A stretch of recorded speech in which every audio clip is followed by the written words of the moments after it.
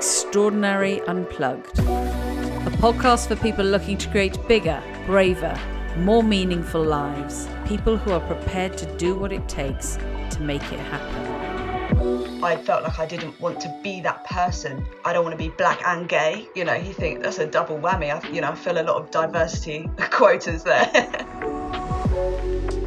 This week I met with Millie, a 22-year-old that has shown more courage and insight than people twice her age. Her determination to find her way, to become who she really is, blew me away. So I'm going to start, as I always do. Tell me, who's Millie? So Millie is just a 22-year-old graphic designer, is my official job title. I specialise in visual communications. I'm quite chilled out, really. I don't really have many hobbies, but I do like spending time with my friends and socialising with my family, and I'm still actually trying to answer that question myself as well, so I'm on a big journey to find out who I really am. I think I can answer that question in half right now. in 5 years' time it might be a different answer. Tell me a little bit about the journey that you've been on. What are the key elements of that journey? My whole life journey starts from when I was really young, and being in primary school specifically, I knew that I was quite different to the other girls that were in my class, just because my interests were not the same as theirs. I spent a lot of time with the boys, and kicking around a football. That was always where you'd find me at lunchtime with the boys kicking about. From that point, I knew that I was very different. I wanted to wear boys' clothes. I wanted to be just like the boys. And at that point, for me, there was nothing wrong with that, because, at 10, 11, there is no judgment from the world about how you are and what you want to do. So I think that's quite a important part of my story, just because I've almost done a full circle. So I've spent a lot of years in between then and now playing a character that was not meant for me. So yeah, that's quite an exciting start, I'd say, because it's almost start happy, finish happy, with some sadness sprinkled in the middle. So you spent a lot of years playing what character? One that I thought everybody wanted me to be. When I went to secondary school, that was then when the shift happened. I became friends with a lot of girls. I decided to conform to the norm, and whatever that is. I mean, I hate that phrase. I don't think there is a normal. I think everybody is themselves, and if you're outside of the norm, then do you know what? Fair play, and that's much better than being the same as everybody else.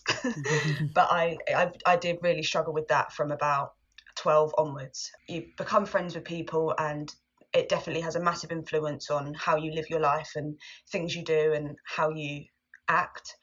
The standard stuff when you're 13, 14, it's all about boys, it's all about makeup, it's all about dressing a certain way to get whatever form of attention you think you need. If someone else was doing something, then I'll go, that's what we're supposed to do. And it was at about 14 that I realised that my sexual preferences were probably different to everybody else's. But back then, I think I kind of thought that maybe everybody thought the same way. So I thought I just really appreciated an attractive female, and I thought everybody felt the same. And it's come to me now that that's not the case.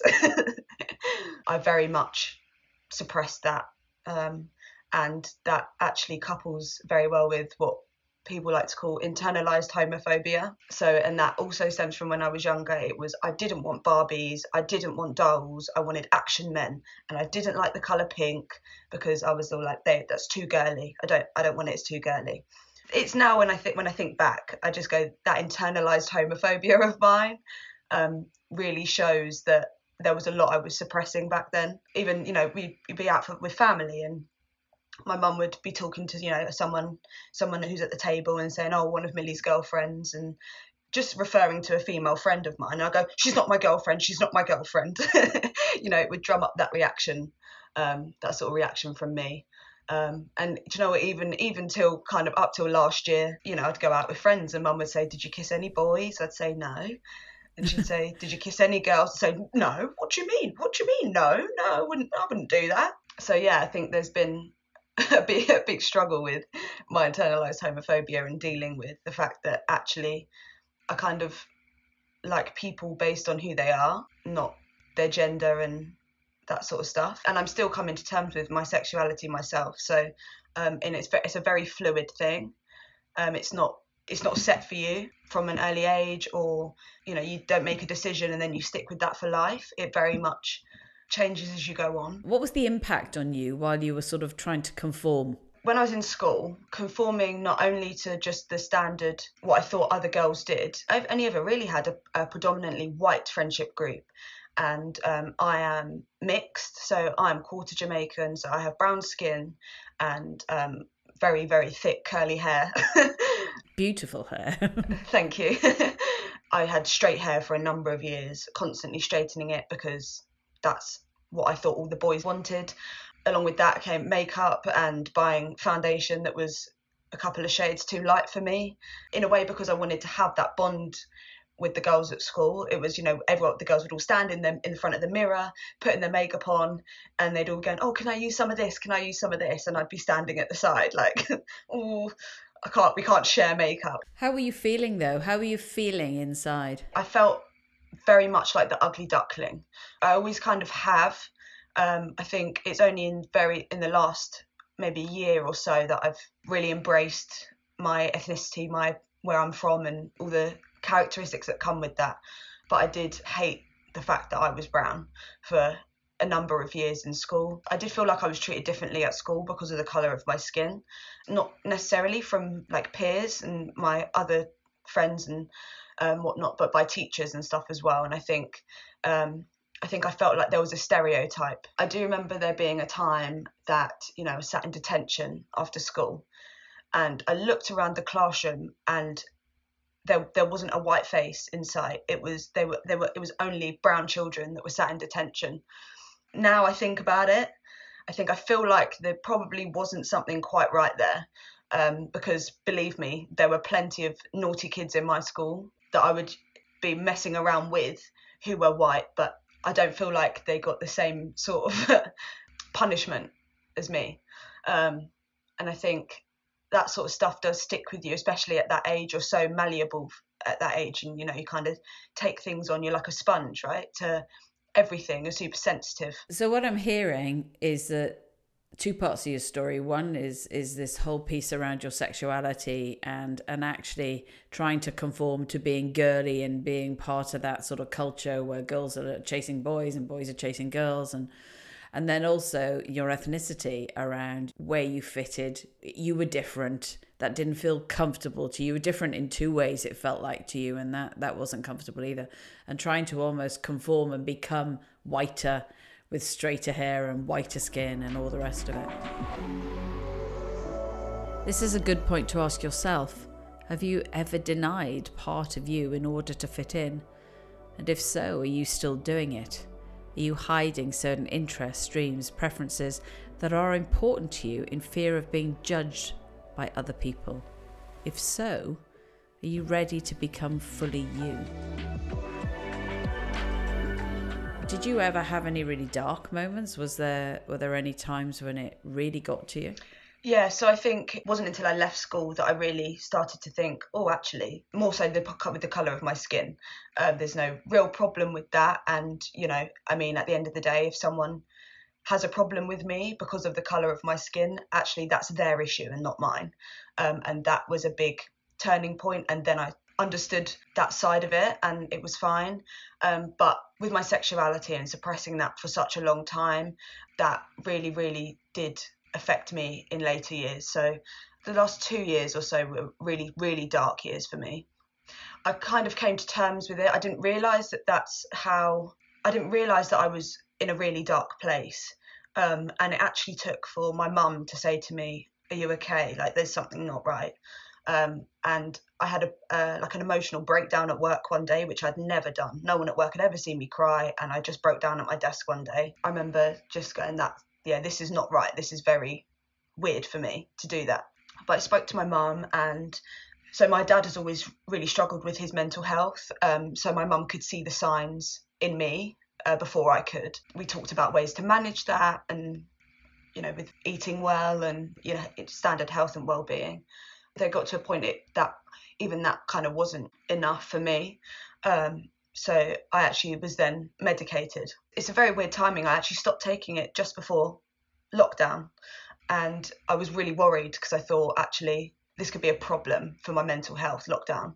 But I think actually lockdown, and I'm so blessed to say it, is one of the best things that has ever happened to me, because what it did was take me away from everybody else's life and opinions, and because I was still conforming in certain ways up until lockdown, especially with my sexuality. So it's lockdown that helped me just come to terms with who I really am in that sense and embrace it and get to the point of saying, I don't give a damn what anybody has got to say about it. Those dark times, when I think about them, they are really dark in my head. There's actually a lot of things that I don't remember. It's horrible. I did have some horrible times and horrible thoughts. So I know actually lockdown coincided with you joining a group on the Ivy House Award and getting some coaching. Yeah. Mm-hmm. I'm just interested in terms of what struck you from that, what enabled you to own it, to recognize what was going on. Yeah, so it was definitely talking about my thoughts, and that has been something that I've always struggled with, and realizing that you can think something, but that doesn't mean it's true. I'd say 90% of the time it's not. It's something you have drummed up in your own head, and overthinking was the worst for me. And the Ivy House Award actually couldn't have come at a better time, especially during lockdown when you're spending a lot of time with your own thoughts. That's really what helped me to figure out that I need to not care about what other people have got to say, because look, it hasn't done any good for me up to now. It's made me feel horrendous, and I'm so ready to come out of this lockdown and just be happy and do what I want to do and live my life the way I want to live it. It was only ever me that held myself back. As I've said before, when I thought about my sexuality, at no point did I worry about my family and what they would say. I come from a very liberal family. My family is so unconventional, you couldn't even write it. So I've got a gay grandparent, and my family are black and adopted by white people. So there's absolutely no judgment whatsoever from anyone in my family. It was all down to me and how I felt about it. I felt like I didn't want to be that person. My whole thoughts were, I don't want to be the girl that's gay. I don't want to be black and gay. You think that's a double whammy. I feel a lot of diversity quotas there. A female as well. Yeah. Millie's insight here is profound. Whilst we spend a lot of time worrying about what others think, we can also spend so much time in a place called self-judge, judging who we are, what we're like, how we've shown up to the world. The truth is you are who you are. Our job is to really engage with that, accept ourselves and love ourselves, and of course, show up as our best selves. So it was only you that was holding you back. It was only your thinking that was getting in the way of you actually living the life that you were born to live all along. I mean, that was so clear from you being so young, yeah? It was written all over you. Yeah, it really was. The reality is that when it's in you, it's there. And of course, what we do is we cloud it over with all of this thinking and we lose sight of ourselves. So to see you actually sitting in yourself, that's amazing. So my question then, Millie, is what are you working on now? What's going on for you? What's your challenge right now? So my challenge is that I'm still struggling. I'm better than I was as I've embraced it myself, but I'm still struggling with my fear of judgment from others, mainly because I've had boyfriends in the past and I've dated boys and whatnot, and I'm worried that people are going to hear that I've come out and have something to say about it, and I still do struggle with the thought of that. So that's my main challenge right now, is to overcome that barrier. And once I've overcome that barrier, I think I'll be on a first class flight to my true self. So you use the word overcome this barrier. What's the barrier? It works again with my thoughts, and people could hear this news and not a single person bats an eyelid or says anything. I think it might just be me thinking about something that hasn't happened yet. And I do that quite a lot. I imagine situations that haven't even happened and that may never happen. That is such a common thing, by the way. Let's just pause and take that in for a moment, because worry is literally that. It is taking something from the past or the future, imagined from the future, and experiencing the pain of it now. When you actually think about that, is that not just crazy? It is. I do get moments where I just go, what? There's no point in me worrying about it. It hasn't happened. It may never happen. But then something else comes into my brain and then I do the same thing again. Let me ask you a question, Millie. Whose opinion matters? And the people that I love. So my closest friends and my family. Okay. So that's a handful of people. A handful of people that are dear to you and that love you. And I suspect already know your news. Yeah, they do. So ultimately, the people that you are in close relationships with, you really want them to think well about you. Yeah? Is that right? Yeah. Yeah. Let me ask you then, do they think well about you? They do. How much love have you received in the last few months as you've been going through your journey? So much love. And it's made me just think, well, all I did was upset myself. And I mean, I kind of came out to my family. A lot of them said, you don't need to come out. It shouldn't be a thing. It's not a thing. You shouldn't have to do that. But I did. I mean, I sent a message to my family WhatsApp group chat because I said, I'm not doing the whole formal. I'm not doing a formal sit down with you all. Yeah. But this is how it is, and this is who I love, and all that sort of stuff. And I mean, actually, no one was shocked. So it turned out that they'd all seen it coming. So that made it a bit easier. But yeah, and I've had so much love from. So obviously, you saw my blog post. I posted out on LinkedIn. So even people that I worked with, and a lot of them had no idea at all, and I couldn't get over. I was so overwhelmed by the love and support that I received from people. I just want you to hear yourself right now, right? I just want you to take a moment and say, yeah, everybody I care about has given me incredible love and support. Yeah. So what's it going to take for that to settle within you and go, I'm okay. This is okay. The love that I've received from everybody else has given me that extra push to just be me. I think if I'd have had a bad reception, I may have just gone straight back into how I was before and kept it to myself. I wouldn't be where I am right now without the people that I love being super supportive and just not judging me for anything. So can I put it to you then that you're just in the habit of worrying about what other people are going to say? Yeah, I am. And that's always been, I've always cared too much about what other people think. And that has always been one of my biggest issues. So ultimately, I mean, what I always come back to is actually the only real opinion that matters is ours. Because if we show up to the world in the way that we want to show up to the world, then the people that were meant to love us will love us. Lots of people show up to the world not as they really are. In fact, you're a great example, actually. You weren't showing up to the world as you really are. We owe it to the people around us to show up as we really are so that they can then decide whether or not they want to be in relationship with us, whether or not they want to be in our lives. But actually, if we show up as something that we're not, wearing a mask, pretending to be something, actually inside people's hearts, they always feel a slight uncertainty with that person because energetically we connect with people, don't we? And we know if somebody is being false or not being true to themselves, even if they don't. What goes through your head when you're worrying about what other people are going to think about you?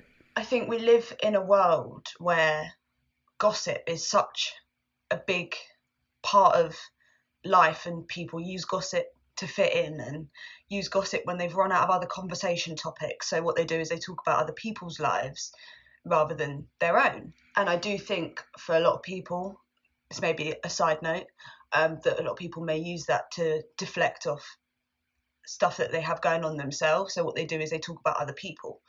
And I just fear that I'm going to be that topic of conversation, especially people who know my dating history. So, Millie, I'm going to stop you a moment and I'm going to ask you, what on earth does it matter what other people are talking about when they've got nothing else to talk about? There's nothing on the TV, and they spend a fleeting 5 or 10 minutes going, oh my God, have you heard Millie's come out?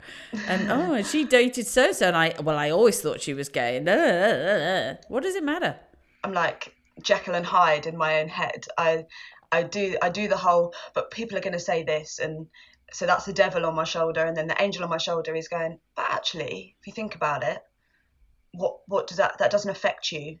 You know, they may have stuff to say, but that doesn't it's not going to change anything. It's all it's doing is making me feel worse. And like I said, these are hypothetical conversations that I'm having that have happened in my head. You know, people may just not really, people don't care about me enough to talk about me. Or it might just be a point of interest and then they move on. But the point is that you can, and so many people do this, they allow what they imagine is going on outside their life, nothing to do with them, to affect the quality of their life inside of them. That's the choice we have. Now, I want to go back to this point about, I suspect you're just in the habit, because you've had so many years where you've been trying to conform to something that isn't true. I think you're just in the habit of worrying about what other people said. What would your life be like if I took away your capability to worry about what other people were saying? I'll be living my best life, Elka. Right. And as I've said to many people in the past, I don't have that power, but you know who does? Only me. I know. And that's probably, I'd say, the next step on my journey is to completely break that habit. Let's get practical about this, right? Because so many people go, I get that intellectually. You always talk about thoughts coming in, thoughts coming out. You know, I don't have to hang on to them if I don't want to, but you don't know, you've never been in my head, they always go. You've never been in my head. You don't know what it's like. I can't get rid of the thoughts. Now, interestingly, have you ever had a bad night's sleep? Yes. Yeah, okay. And if you lie in bed and you go, oh my God, I'm awake now. It's 3 o'clock in the morning. There's no way I'm getting back to sleep. This is it. There's no way I'm getting back to sleep. You are literally telling your brain, we're not going back to sleep. Yeah, speaking it into existence. Yeah, well, that's a great term. I've never heard that, but I love that. Speaking it into existence. I will nick that. That's fine. So I'll take that from you. But the reality is that's what we do. Mm-hmm. Yeah. So you don't need to worry about breaking habits. You don't need to give them attention. What you need to do is form new habits. We can just go, oh, here we go. Oh, there's a thought flying in about me worrying about what X, Y, and Z are saying about me. Oh, there we go. Off it goes. So the new thinking, the new habit that we want to spend time with, we just switch our energy to that. Yeah, definitely. And that, it's like exercising muscles that you haven't exercised for years. So let's be clear here. There are 2 new habits. First, the habit of getting distance from your thoughts, not being taken over by them. Secondly, the habit of choosing to hang out with better thinking that actually serves you, thinking that makes you feel better, not worse. So give me some mantras, some sayings, something beliefs that would work for you to play in your head when you want to turn your attention elsewhere. Do the people that I love me? And do they accept me? Yes, they do. And that's all that matters. It's not all that matters. Do you love you? And do you accept you? I'm on my way. I'm on my way. Okay. Because Millie, definitely. As I said, yes, the opinions of the people that you love matter to you because you're in relationship with them. Of course they matter. And the only real opinion, the only real love and acceptance you need is yours. So what's it going to take for that to happen? I don't know. That's something I've always struggled with, is self-love and self-acceptance, which is, what I said about the only person that suppressed my feelings was me, and it was for no other reason. I'm still taking steps, and step by step now I'm living my life how I want to. So dating girls, I'm now dressing how I want to, doing what I want to, all in the hope. Oh, I'm gonna cry. All in the hope that crying's okay, all in the hope that I'll eventually get to where I'm meant to be, and where was meant for me. Millie, what if you are where you're meant to be? What if where you're meant to be is exactly here now? What if you've arrived? Maybe I have. Yeah, what if there is nowhere else to go? And actually, the job of love to do, not the job of work, the job of love to do, is to give yourself self-love every day. Yeah. That's I do know that is my biggest issue there. Well, it's not an issue, it's an opportunity. What would it look like? Tell me what you would do differently if you showed yourself love and acceptance. What would be different? I think maybe that and my fear of judgment come hand in hand. I think if I was 100% in love with myself, for lack of a better term, 100% in love with myself, I think I would not care about anyone's opinion besides my own and my close people around me.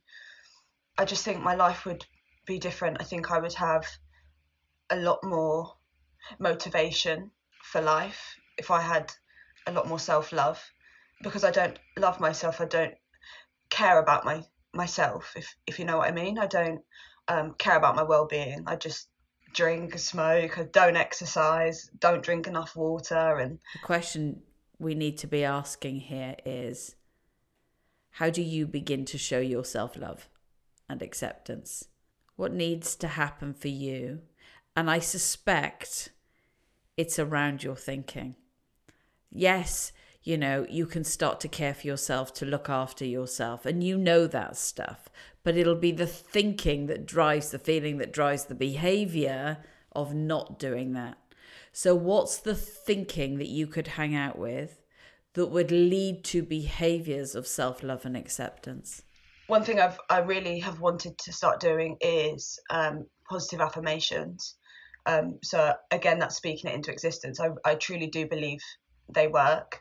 And it's just those telling myself every day, looking at myself in the mirror, telling myself that I am good enough. No, I'm just gonna take that away from you and go, yeah, you're good enough, but you're just great. It's not about being good enough, it's about being wonderful. Yeah. And you're the person you were born to be. And you've arrived home, you've come home. Yeah. And I guess it's also not about being good enough, because I'm not trying to. Where's the measure? Fit up to any. Yeah, exactly. It's just I am enough. Me, myself, how I want to be, how I am. What I'm loving about this, Millie, is the answer. And actually it will be all sorts of things like standing in front of the mirror and really looking at yourself and really telling yourself, I love you. Yeah. I love you. And I'm really happy to be you.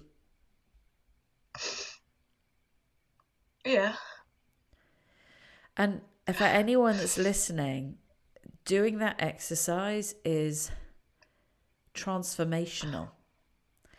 Because most people don't have an issue with looking at themselves, especially naked, actually standing in front of the mirror naked and appreciating the person wherever you came from, God's spirit, wherever you're here.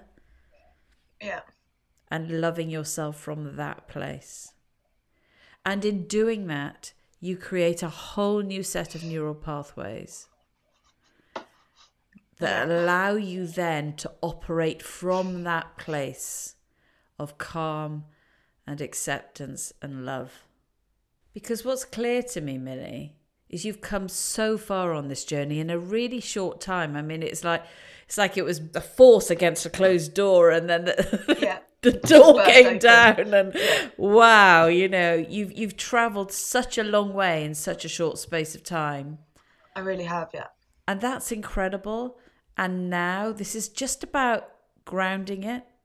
It's just about, I'm home. I'm cool. I'm beautiful. I'm talented. I love me. And, I have some incredible people around me. And there is no reason why I won't have more incredible people around me for the rest of my life. Because I'm now going to show up with this amazing energy of somebody that has accepted and loved themselves. Yeah. And I know for a fact, because I've been doing this job for a very long time, there's a hell of a lot of people that haven't got there yet. Yeah. And often it's because they're not prepared to do the practices of loving themselves. So I'm going to shut up in a minute, and I'm just going to let you tell me what you want to do to start loving yourself. So I am going to practice positive affirmations. I'm going to tell myself every day that I am enough and that I'm okay as I am. There's no problem with me being who I am, and that I am not my thoughts. They don't exist necessarily. And that what other people think about me does not affect me. And let me just throw one thing in. And actually what they think might be amazing. Right? Yeah, but it's not always negative.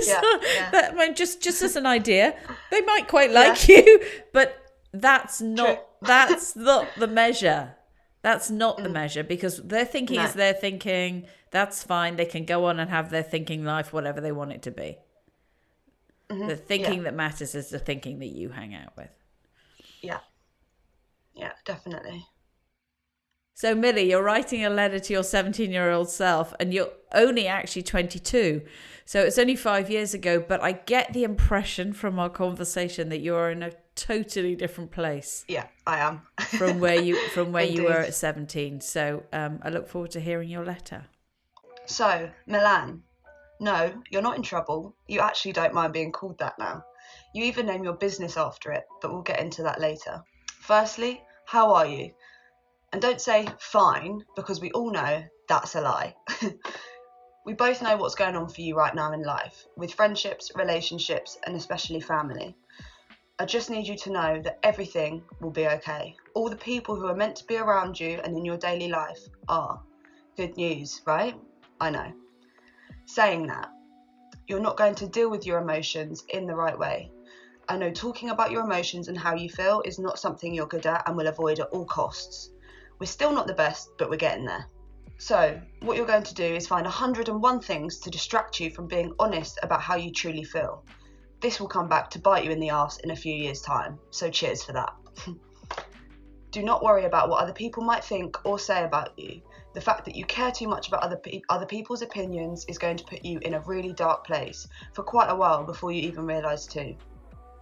Your thoughts are not your reality. Your thoughts are not who you are. Just live your life how you want to, wear whatever the hell you want to wear, do whatever the hell you want to do, and love whoever the hell you want to love. You're starting a new, single chapter in your life now. You're going to meet thousands of new people in the next few years, and every single one of them comes into your life for a reason. They're either a lesson or a blessing. You're going to spend a lot of time with friends and different groups and types of people, and my most crucial piece of advice for you here is just be yourself. I wish I really could travel back in time and tell you to stop pretending to be someone you're not. But I can't, so all I can do now is learn from your missteps and remember that everything happens for a reason. Let me sum up for you what life is like now. You don't live at home anymore. You moved out just after your 20th birthday, so you're fully independent. Mum and Dad aren't together anymore, but that's okay. They're still best friends and you still do things as a family unit. You're self-employed as a graphic designer. You were made redundant from the best job you ever had during a global pandemic. No, I'm not being dramatic when I say a global pandemic, just you wait and see. So you decided to set up and go it alone, which has proven to be a very good decision. You're also finally out and proud. Not one single person in your life was shocked or had a bad word to say. Remember that people around you will love you no matter what, and you'll learn that anyone who challenges your happiness are not part of your tribe. They won't be around for long. Knowing you, you've probably stopped listening by now, hence this is where I'll leave you. So Millie, this letter from me to you is my closure from the old me, as I continue this treasure hunt to find true happiness, not just another distraction from sadness. Wow. Yeah, it feels actually really good, and I feel like it is my closure. I feel like I want to print it out and burn it, and kind of burn that part of the old me, The fake you. Yeah. It was good to get out. Thank you. I can't tell you how many people I know that's going to help, because their story's going to be different from you. It might not be about race, it might not be about sexuality, but so many people are on a journey to come back to living the life that they're here to live, just them. Yeah. And what I love is that you're 22, Millie. You're not going to be doing this when you're 55, you know? I love that. And I applaud you. I think you're an incredibly courageous young lady, really. So thank you. Thank you for sharing that with us all. Thank you very much. You've been listening to Extraordinary Unplugged, brought to you by Pixel, our wonderful sponsors, and Ivy House, a team on a mission to bring life-changing learning to students, teachers, and corporate organisations. If you know anyone that would benefit from this podcast, please share it. And to hear more, please subscribe. To find out more about Ivy House, you can visit us at ivyhouse.co.uk.